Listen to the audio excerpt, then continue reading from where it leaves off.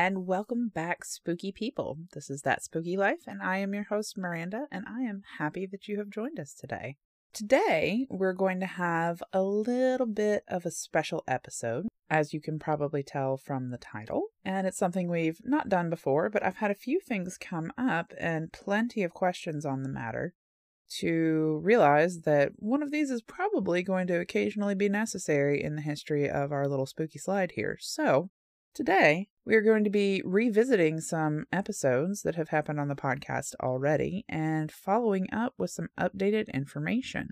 And then, of course, we will have our spooky listener story and a witchy tip, so stay tuned.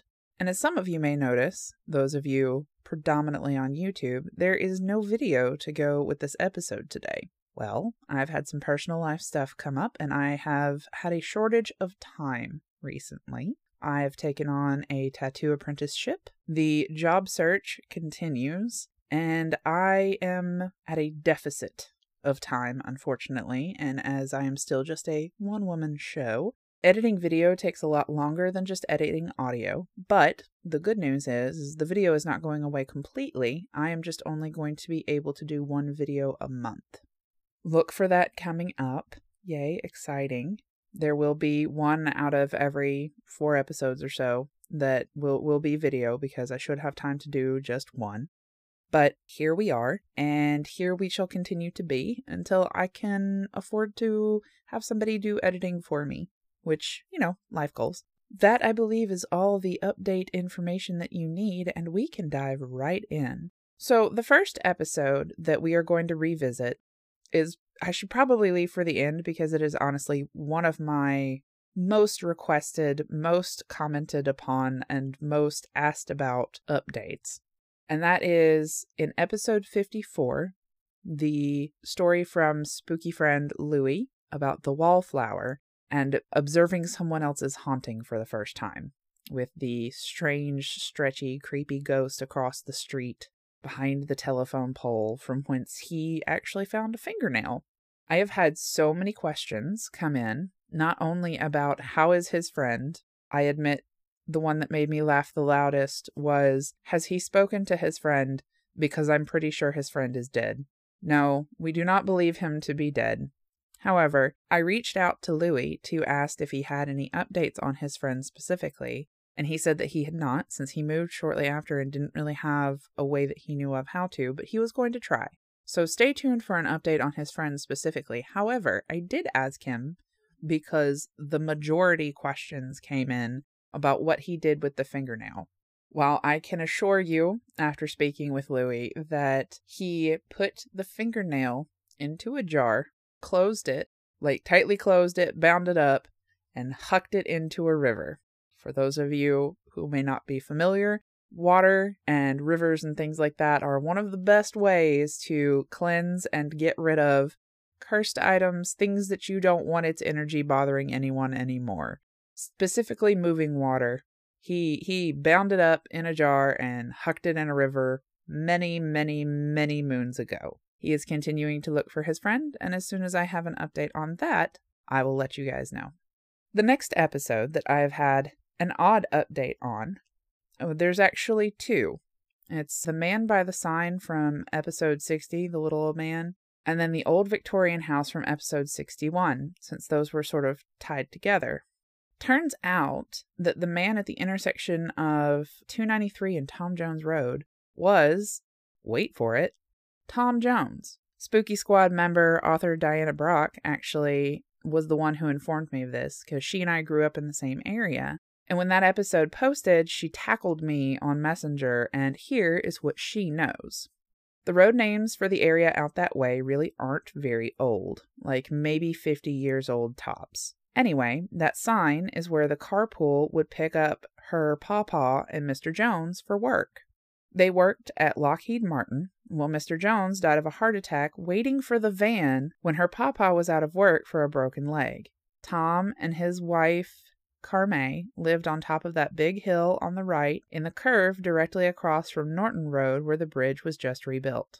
I then asked her, when Mr. Jones passed, to see if maybe I had seen him while he was still alive, and she shared My mom was about 12 or 13 when my grandfather broke his leg, so in the 70s, probably 78 or 79. Y'all, I was shooketh. Shooketh.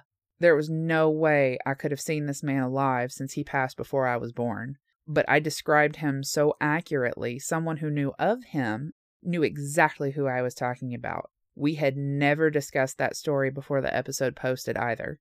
Hell, I'd forgotten it until a few days before I drove by there and then recorded the episode. Which leads me to our third follow-up, the old Victorian house from episode 61.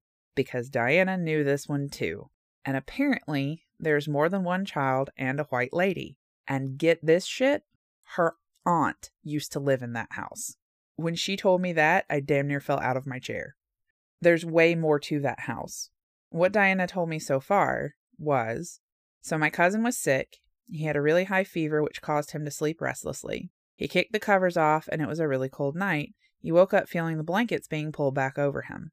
He looked up expecting to see his mom, but he saw a lady in white that pulled his covers back over him and tucked him in. He said that she sat on the bed beside him and began to stroke his hair to soothe him back to sleep. He remembered his fever breaking as he drifted back off to sleep, and the lady in white was a nurse whose house, that one Victorian house that I love so much that I was talking about, became a hospital during the Civil War. Her children all died of tuberculosis, as did she apparently, and countless soldiers there from both the Union and Confederate armies. Diana's aunt and her family lived in that house for a couple of years, and they saw the lady in white moving from room to room, checking on the children. If they were sick, she watched them and tried to nurse them back to health. Oh my God. So I saw one of the children, apparently, who had died of tuberculosis, and it would make sense why I got the impression that the kid couldn't go outside, that the kid was sick. But the fact that Diana knew exactly what I was talking about and had story for, guys, I can't even with that. I was so floored when she was like, by the way. So that was awesome.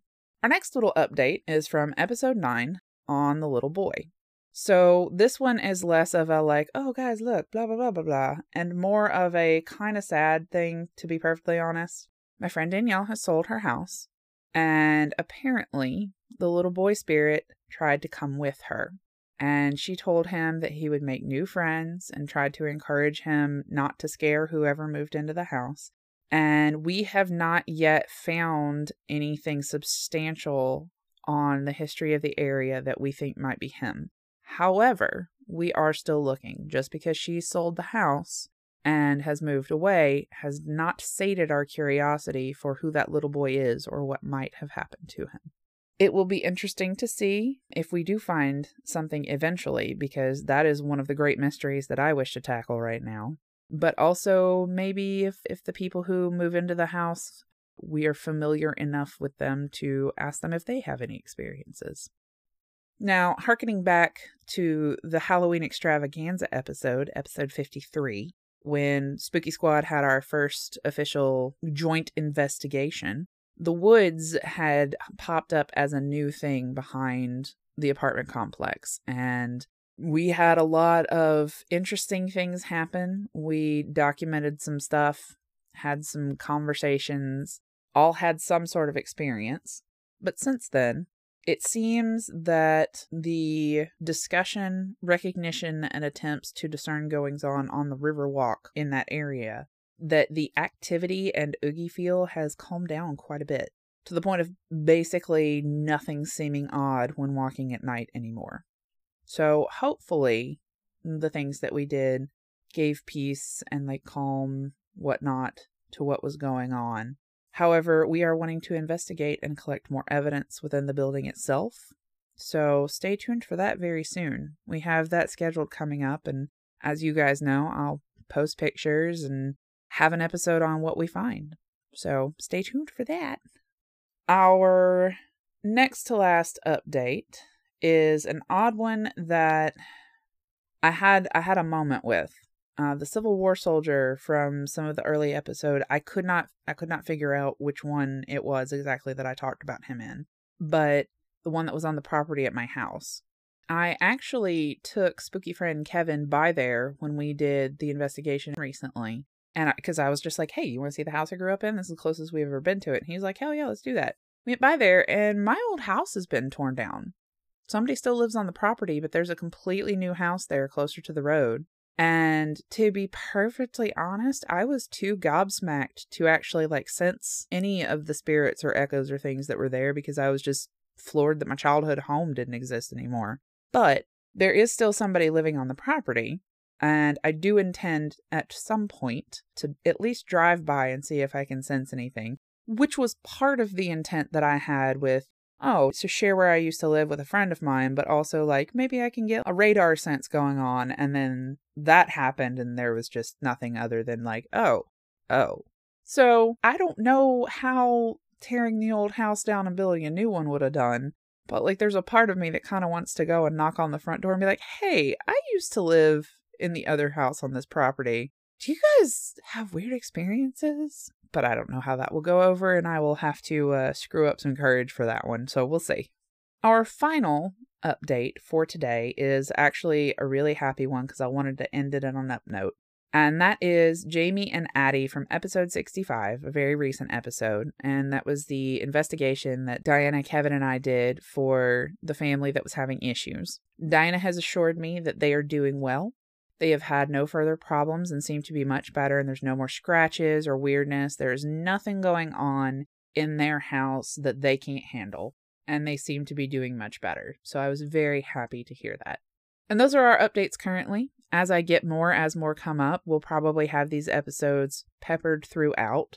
I don't imagine they will happen frequently, but I think it's important because I keep promising you guys if I get more information, I'll let you know about it. And so here we are. I have let you know what updated information on some of those open-ended stories and some of the questions you guys have been sending me. That's what they are. So those are the updates on my spooky stories for the week. Ladies and gentlemen. Ever have one of those aha moments, an epiphany where everything just snaps into place? We did. We realized that we could no longer tolerate small talk and BS. Ain't nobody got time for that. So, we decided to start a podcast. Coming Forth by Day is a discussion cast with two longtime friends. I'm Miranda, and she's Ricey. Where we really dig into the big conversations. We'll tackle anything and everything from pet peeves to hobbies, toxic people to spirituality, traveling, mental health, philosophy, music, aliens, maybe? All the stuff worth talking about. So if you don't have time for superficial garbage chat and are sick of wasting your time like us, come join us for some real, raw, and deep conversation on Coming Forth by Day.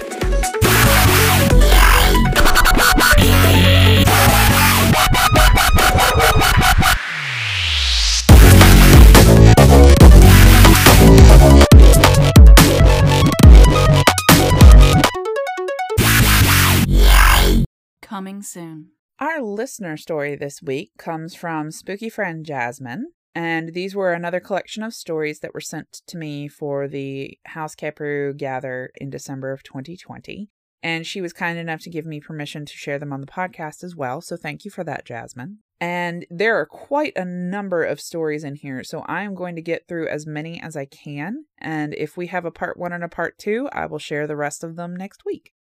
So, Jasmine writes, all of the following stories have taken place during the last 4 years living in my current home. There has only been one family here before us, and they built this house from the ground up. After Joe, the guy who built our house, passed away, the property was too much work for just his wife to maintain, so she eventually moved into town. The house itself is full of oddities, but my favorite part is that it's supposedly built with shipwreck lumber. I'm sure you see where this is going. We moved to a really small town, so when we called a local business and ended up talking with someone who has the same last name as the folks we bought our property from, we asked, and sure enough, she was a part of their family. She spent a lot of time helping out on the property years ago.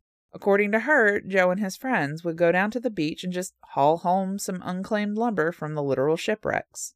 I'm not sure why there are so many shipwrecks here, but there's enough that inside one doctor's office I visited, there's just framed lists of ships that have wrecked nearby hung on the walls.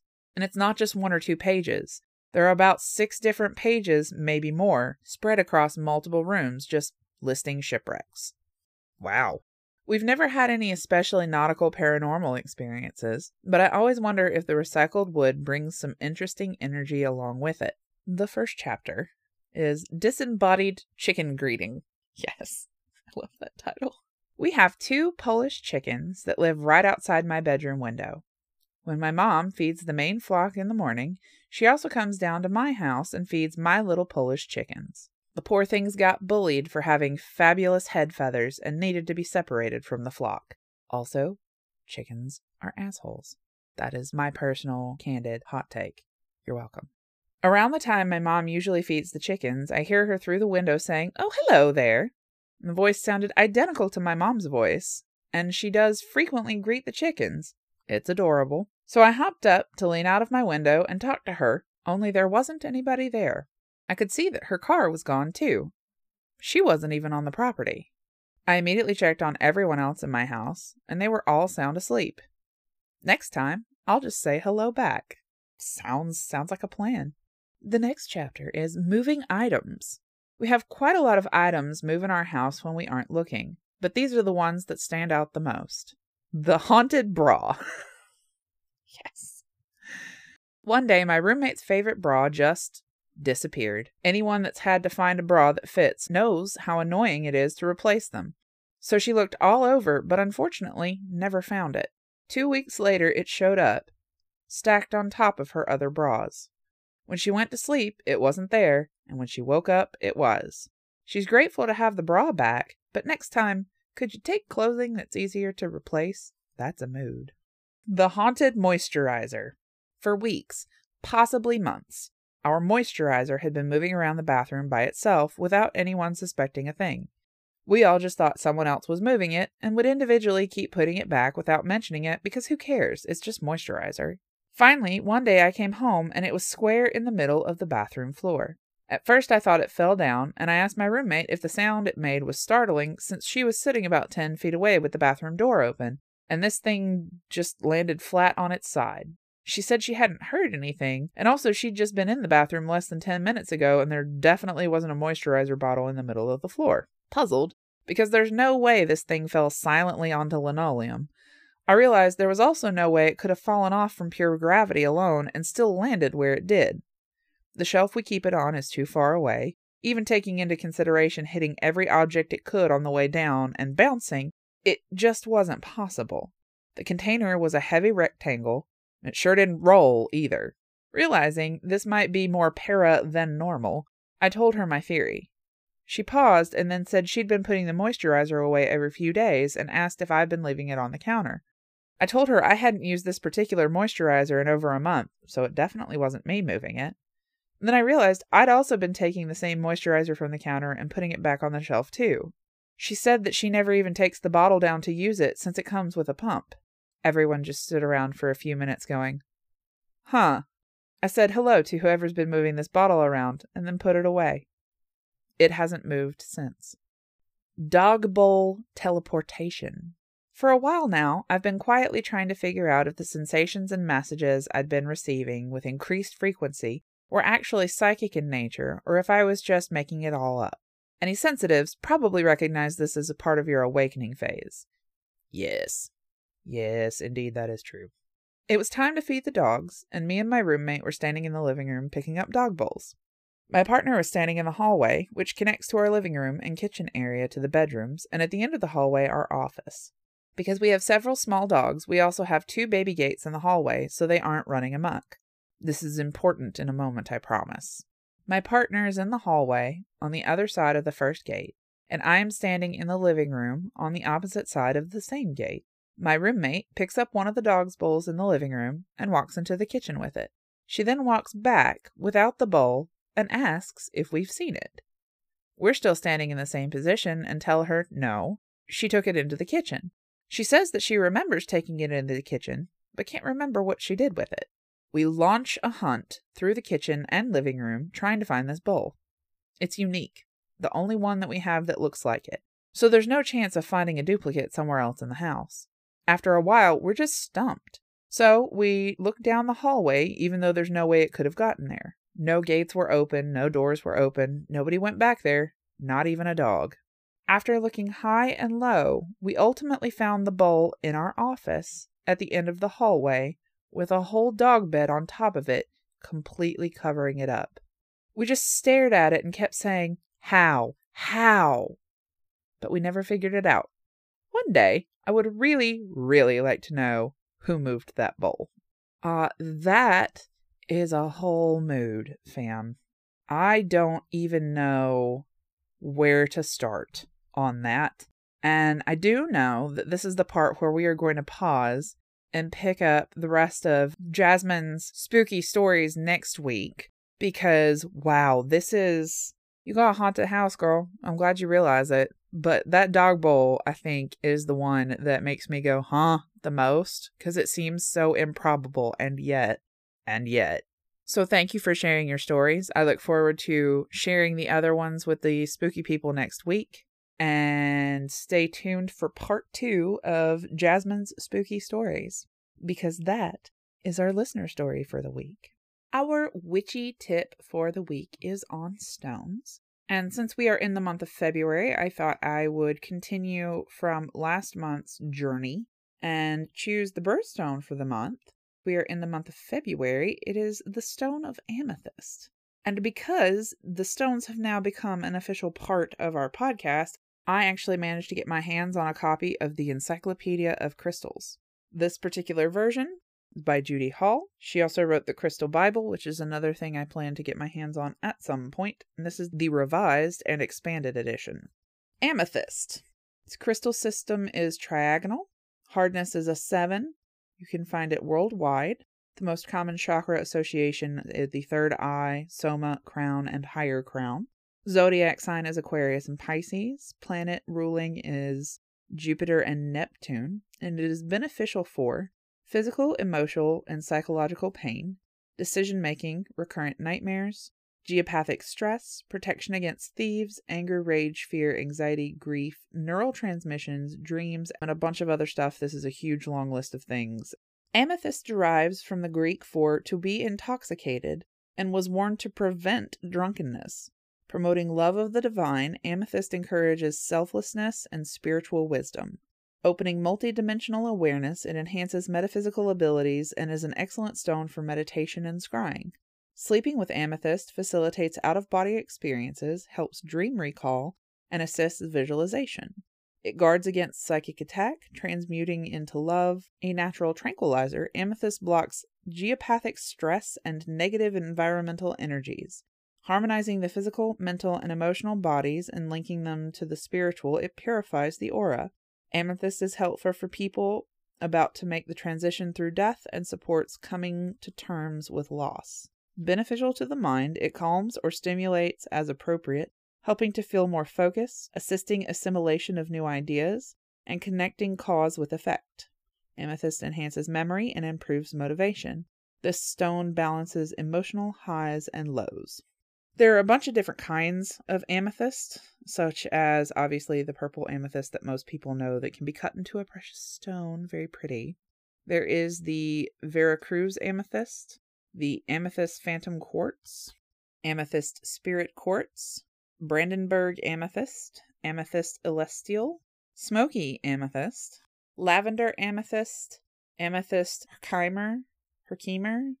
Herkimer, I don't know what the origin of that word is, so Herkimer. I'm going to go with Herkimer, that's probably wrong. Ametrine, which is a mixture of amethyst and citrine, and that is what is listed in the book. Now, as I always say, your mileage may vary. Something that works for one person may not work for another.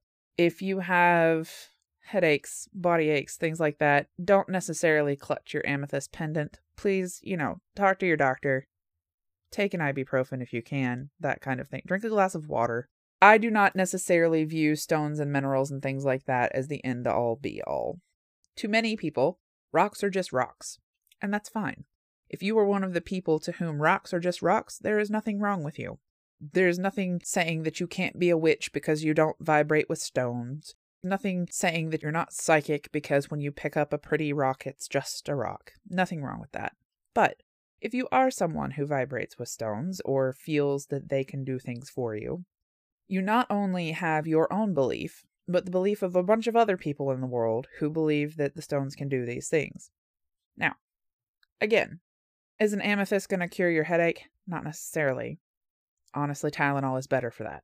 But wearing an amethyst necklace to help perhaps speed the process along, to help prevent headaches perhaps, whatever your belief, whatever works for you through a particular stone, whatever association it has, Aquarius, Pisces, Jupiter, Neptune, all that good stuff.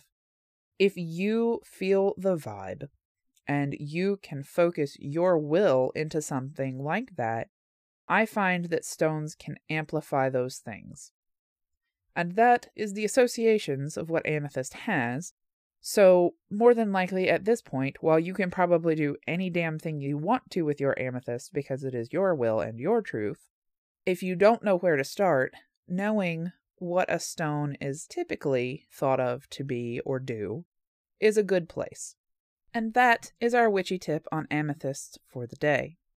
As always, my dear friends, if you have a spooky story that you would like to share, like Jasmine and Louie and Danielle and Diana, and all of the other wonderful people who have sent in spooky stories for us to share, please send it to thatspookyLifepodcast@gmail.com. I am also on Instagram and TikTok, though I have not had a chance to update a video in a minute. I will hopefully be recording for that again soon. We have the Facebook page and we have the Facebook group, which is a wonderful collection of spooky people who are all open-minded and like sharing memes and spooky jokes and things like that. So feel free to come join us if Facebook is a platform that you enjoy. And you can, as usual, catch us on YouTube if for some reason you can't access the podcast elsewhere. And I will be doing on-camera episodes once a month for YouTube until I have a little bit of time free up or I manage to be able to afford an editor.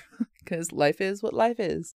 We are a one vampire spooky woman show here.